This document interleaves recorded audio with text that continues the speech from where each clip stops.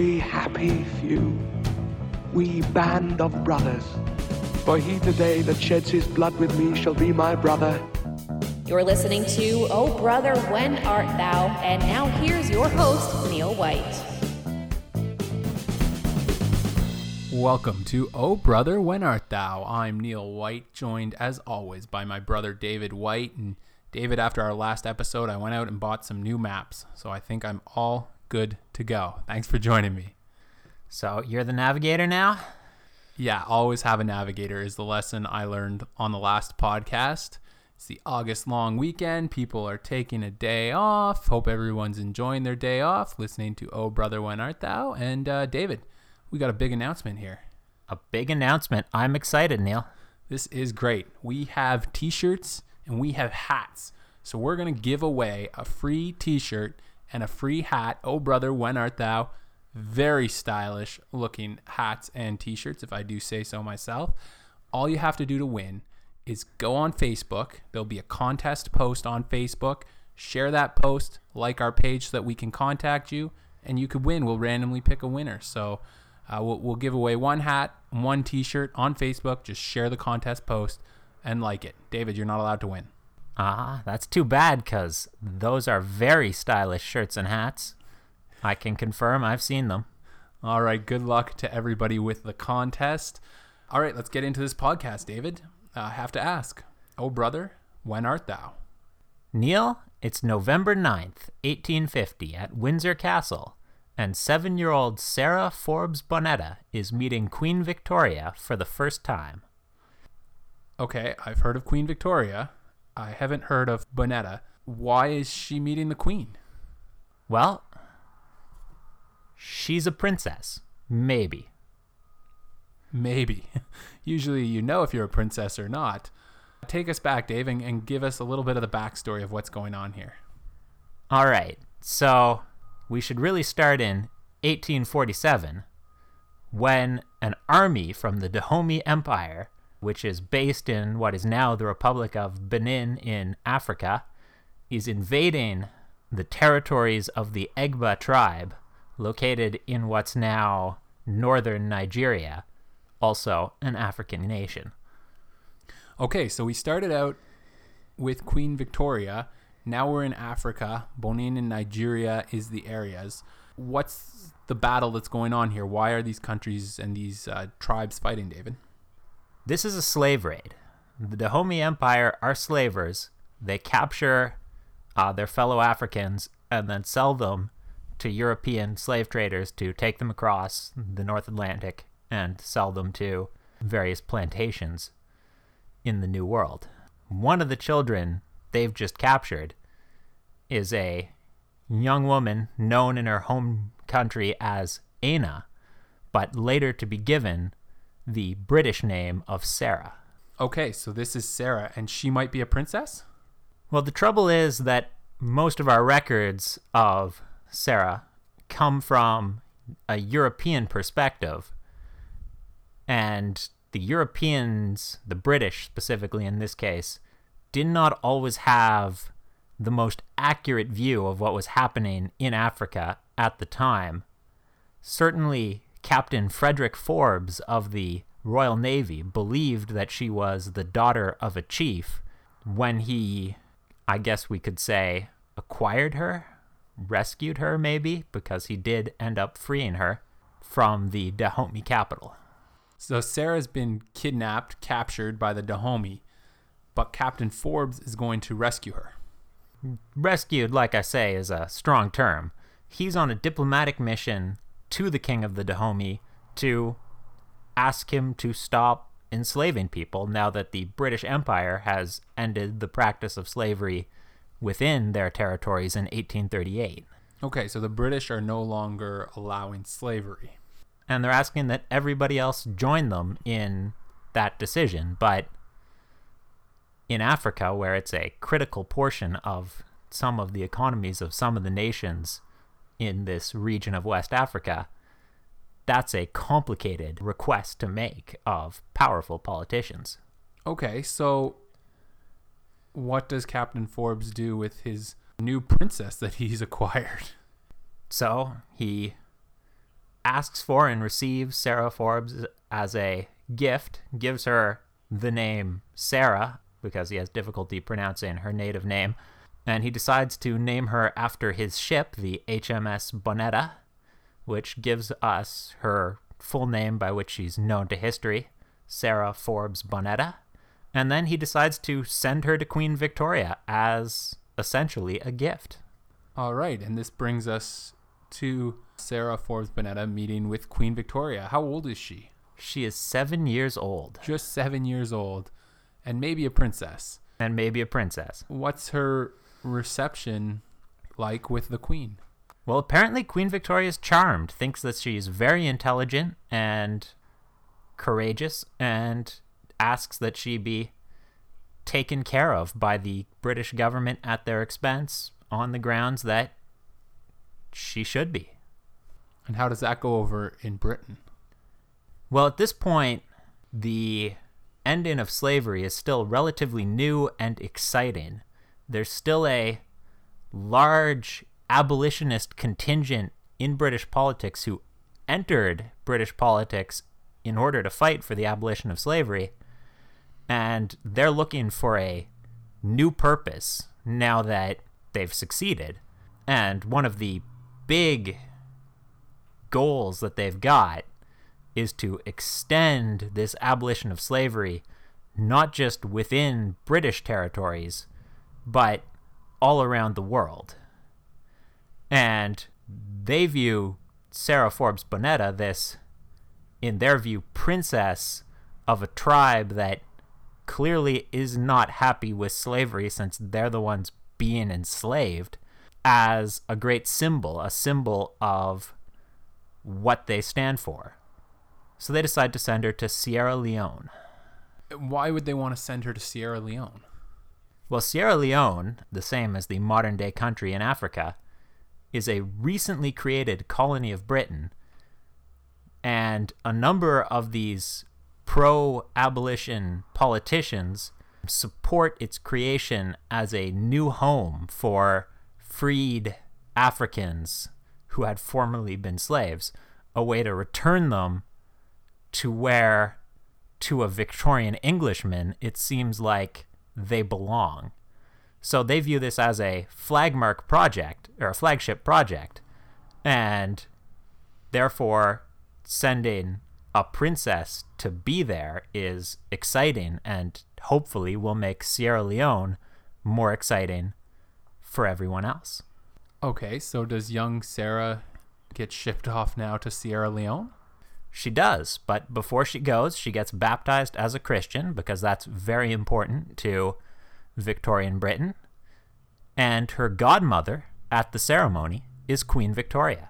Quite the godmother. Indeed. So young Sarah goes to Sierra Leone, lives there briefly, decides that she's not thrilled with Sierra Leone for whatever reason, asks to go back to Britain, is allowed to return to Britain, and ends up back in Brighton. Okay, and is the weather in Brighton better than Sierra Leone? I wouldn't think so. I wouldn't imagine, but I guess that's where she wanted to go back to. But eventually, she grows up. She falls in love with another ex-slave. She marries him. They move back to Africa, but they decide not to move to Sierra Leone. They move to Lagos, which is quite close to where she was originally from. And then they live, so far as our records are available, happily ever after. Well, that's a great story.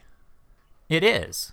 I'm glad one of these podcasts finally had a happily ever after, because it seems like usually the people we're talking about end up in jail. Usually they do. And because I'm distressed that I'm giving you a happily ever after, I wanted to go back and discuss a little the politics of the slave raid which initially captured young Sarah Bonetta, and, add some generally depressing African politics to this otherwise uplifting story. Oh, darn. All right, so back to 1847 in the Egba territories close to the city of Abeokuta. It's called the City Amongst the Rocks. Okay. And it, at the time, is a new place. Well, a new city. Initially, the Egba tribe had been members of the Oyo Empire, and the Dahomey Kingdom had also been tributaries to the Oyo Empire, which was a very large African empire. But in the 1800s, the early 1810s and 20s, the Oyo Empire collapsed. Is this when the Dahomey became slavers? This is when the Dahomey began slave raiding. Specifically, they'd already sold some of their own people who'd committed crimes to the transatlantic slave trade, but now they begin kidnapping people from neighboring tribes. And the weakest militarily of the tribes in the immediate area to the Dahomey Empire are the Egba, which is not a great situation for them. No, it wouldn't seem like it. So initially, they were mostly a scattered people living in smaller villages rather than in a large city. But these new slave raids from Dahomey add a new pressure to gather together to defend themselves. And Abeokuta is a great place for them to build this city where they're coming together, because it is, as its name implies, amongst a large group of very large rocks, which serve as a sort of pre-made defensive position to help them defend their home territory. Well, that would seem to be what they needed at this time. How does it work out for them? Well, they start coming together, and the Dahomey raiders, as people flee the outlying villages, start to follow them. By 1850, when Sarah Bonetta is meeting Queen Victoria in Windsor Castle, the Dahomey's armies have decided to attack Abeokuta directly, rather than simply raiding around its edges. Okay, and so this is going to be, I would gather, a bigger type of assault on the city? This is the dramatic showdown. The Dahomey have gathered together their warriors, their army. They're mostly armed with muskets, which are the standard military technology of the time. And they march shoulder to shoulder directly at the city. We have a record of this in English because Henry Townsend, a British missionary, happened to be living and preaching in Abeokuta at the time. And how did it go, according to him? He tells us that the Dahomey's armies were larger initially than the Egba had expected, and they forced the ford of the river before the city and were marching on the city. But rather than being terrified, the Egba were rallied together by desperation, seeing that this was their refuge, and so their armies were only growing even as they fell back to the walls. And eventually they gathered at Olumo Rock, a local large rock which was both a shrine in the native religion and a cornerstone of their defensive walls. There, the Dahomey simply didn't have the siege technology to force the wall, and the battle became very bloody briefly. Both sides had muskets and were firing them at very short ranges into dense packed troops, the sort of battle that would have been immediately recognizable to any European general of a generation before, when muskets had been the standard military technology in Europe. But eventually the Dahomey could not withstand the casualties they were taking and were forced to retreat. According to Townsend, they organized an impressive fighting retreat that held their troops together and made it back to their territory. But the casualties they took holding off the Egba who pursued them all the way meant that they never again truly threatened the city of Abeokuta the way they had before, although the outlying raids on outlying towns would continue for decades. So this is a victory for the Egba. This is a dramatic victory for the Egba, and it is partially because they now have access to weaponry from the city of Lagos, which you may recall is where, in a few more years, Sarah Bonetta will end up settling. Were they being assisted by the British? In a sense, the British are selling weapons in the city of Lagos in return for palm oil, which was a major trade item between Africa and Europe at the time. There's a local dignitary, the wife of a former Oba, or king of Lagos, known to the British as Madame Tinubu, who gets involved in selling weapons to the Egba in Abeokuta.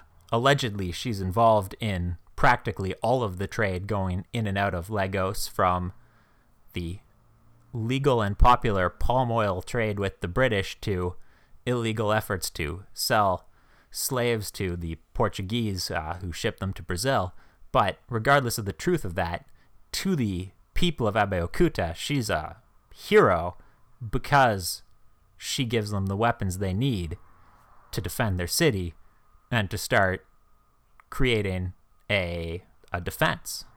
Certainly a complicated time. There's a lot going on here, David. So let's add one more little wrinkle. The Dahomey Empire's army, which marched on Abeokuta, at its head was a regiment which European history would call the Dahomey Amazons, but which the Dahomey themselves called the Miho, or Ahozi. They're an all-woman regiment. Right, the Amazon name would seem to imply that. Was that fairly unique for the world at that time? This is very unusual in the world of 1850. And were they effective? You said they were at the head of the army. In some ways, they were more effective than the Dahomey army's male troops. The reason for that is because the Ahozi remained in the army year-round. It was their profession, whereas other troops in the Dahomey army would spend some of their time farming and only some of their time serving as soldiers. So that was partially a cultural thing about women's roles, but it actually made them more effective. Wow, that's impressive. And it was absolutely fascinating to the Europeans of the period. It's practically impossible to find a writing in English or French about the Dahomey Empire which does not mention, as they called them, the Amazons. I imagine for them, coming from their Eurocentric worldview, where all the soldiers were men, this would be quite an outlier and quite a sight to see these women leading the charge into battle. Absolutely. It was shocking to European society practically every time it came up that there was actually a kingdom that used women soldiers and used them successfully. So what happens to the Dahomey and the Egba? Well, the Egba end up slowly being drawn into the British Empire, initially with treaties with the various chiefs and leaders, but increasingly, as time goes on, the British control more and more the country.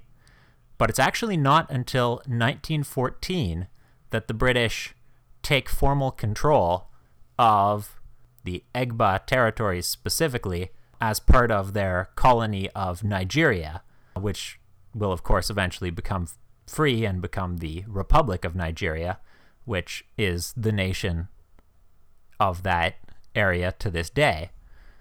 And the different way of life and the different way of treating women specifically in this region don't go away simply because of the imposition of British rule.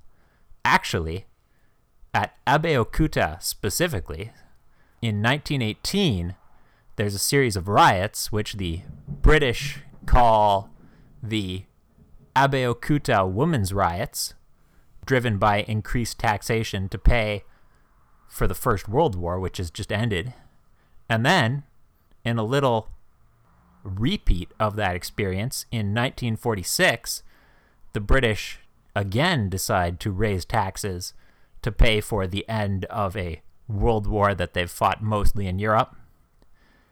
And they decide to specifically raise taxes on women because women are, I'm not going to say more wealthy in this society, but more wealthy than the British respect. They view it as somewhat suspect that there are independent women who have their own businesses.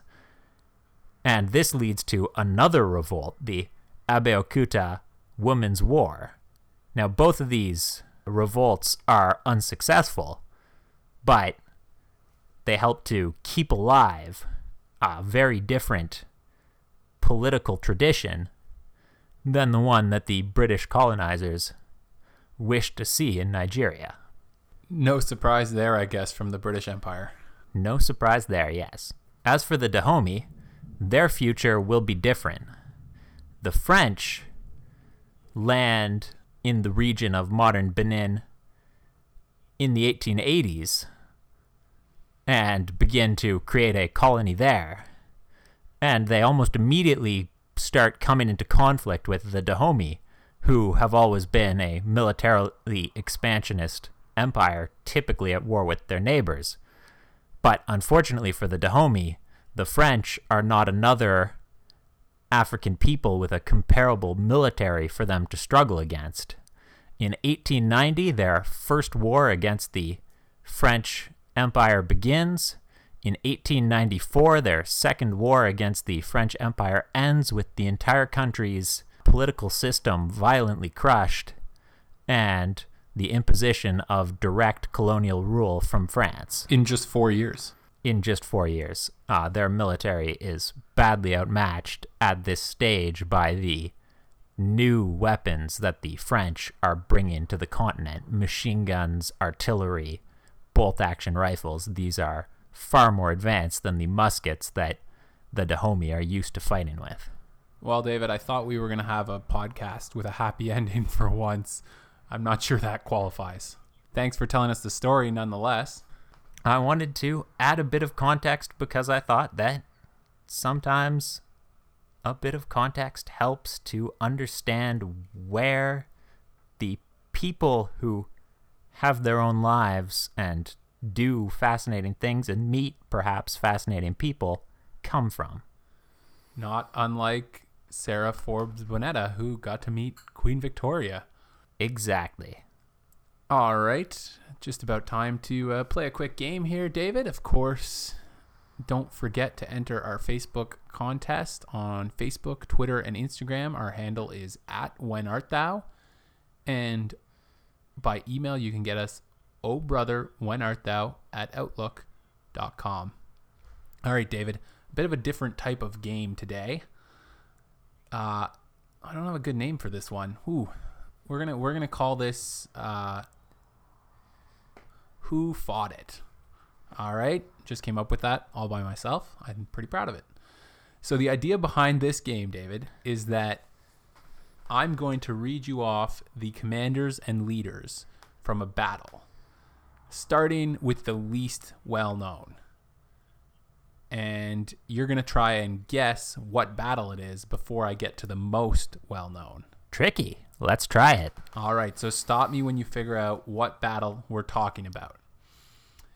The least well-known commander in this battle, Eustace II, Count of Boulogne. On the other side of the battle, we had Leofwine Godwinson. Godwinson. All right. On Eustace's side, we had William Fitzosborne.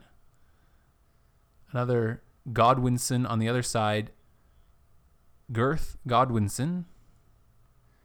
Perhaps the Battle of Hastings in 1066? Oh, you're correct. Good job, David. Of course, this is the Norman conquest of England. The other commanders were Alan the Red, Harold Godwinson, and William of Normandy. Of course, he's the famous one in that battle and the victor. Good job, David. All right, I got 2 more for you. This game takes a little bit longer, so we'll just play 3 here, all right? Sounds reasonable. All right. In our next battle, we have on the winning side, Omar Bradley. On the other side, Erich Brandenburger. Brandenburger. Are you perhaps talking about the Battle of the Bulge in World War II? Oh, you're correct. Only 2 generals for you to get that, David. Well done. There were a bunch more on the German side, and Bernard Montgomery and Dwight D. Eisenhower on the winning side of the Battle of the Bulge. Good job, David. Thank you. All right. One more here with our game of Who Fought It, and I think you're going to get this one pretty quickly. Roger Hale Sheaf. On the other side, Winfield Scott. Oh, man. Sheaf. This is a War of 1812 one, so I should get it, and I need to remember which battles he fought in. Got any more commanders? Stephen Van Rensselaer. Van Rensselaer?